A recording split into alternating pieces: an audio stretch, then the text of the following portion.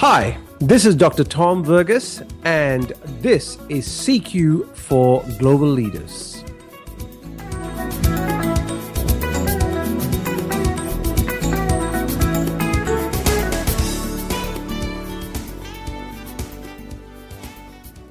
This week, I was really saddened to hear about the death of the celebrity chef Anthony Bourdain, following on actually earlier in the week by hearing the news of the death of Kate Spade, the fashion designer.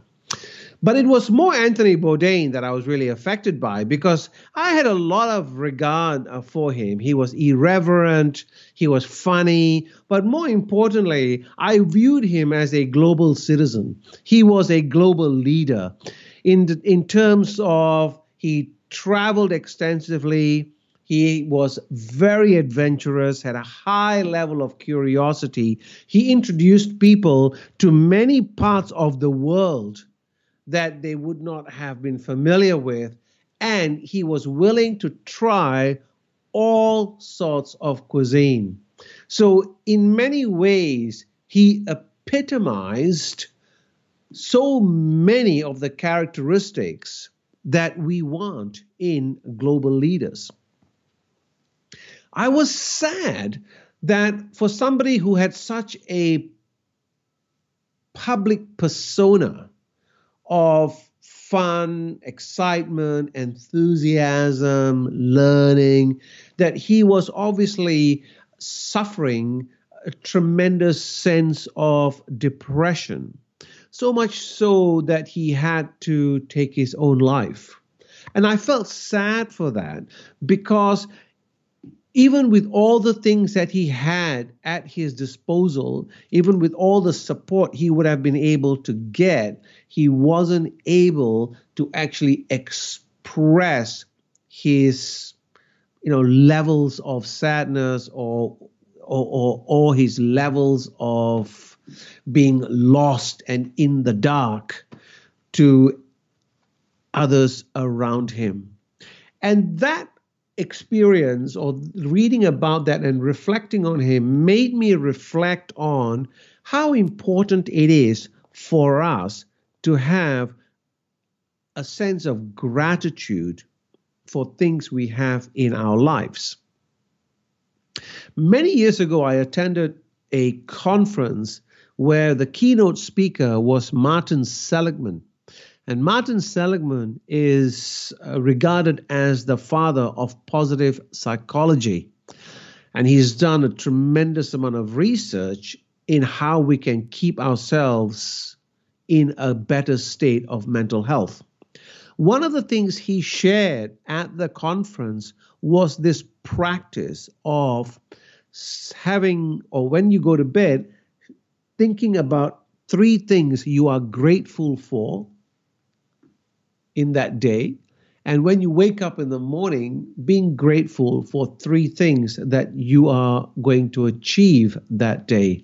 So it's that practice of being grateful for what's happened and being grateful for what's going to happen.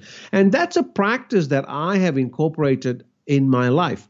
And I find that to be really useful. And even though there are times when I'm feeling angry, or there may be times when I'm feeling in the down, part of the practice has me go through the aspect of doing the gratitude piece. And I find that to be useful. Of course, there are some people who do a lot of journaling. It's also possible to do a journal at the end of the day on what you're grateful for, or a journal at the start of the day. Again, a level of self-care that comes into place. So the point of this podcast is that as global leaders, we sometimes come under a tremendous amount of stress, thinking about the levels of the number of time zones we have to work across, people of different cultures we have to interact with, number of different languages we have to be operating through, number of airlines and aeroplanes we have to be on. that as a global leader, there is a lot expected of you. And that's just in your professional role, let alone your personal and family roles. It's important for us to actually be able to look after ourselves. You know, as they say in the airplane, right? Always put the oxygen mask on yourself before you help others. So it's really important for us, or important for you, to have some form of practice that is useful for you to maintain your level of balance and self-care. My reflection point for you out of this podcast is, what are some of the things that you do to help you maintain your equilibrium in life? And what are you grateful for? Because let me tell you, I am certainly grateful that you are listening to this podcast. Thank you.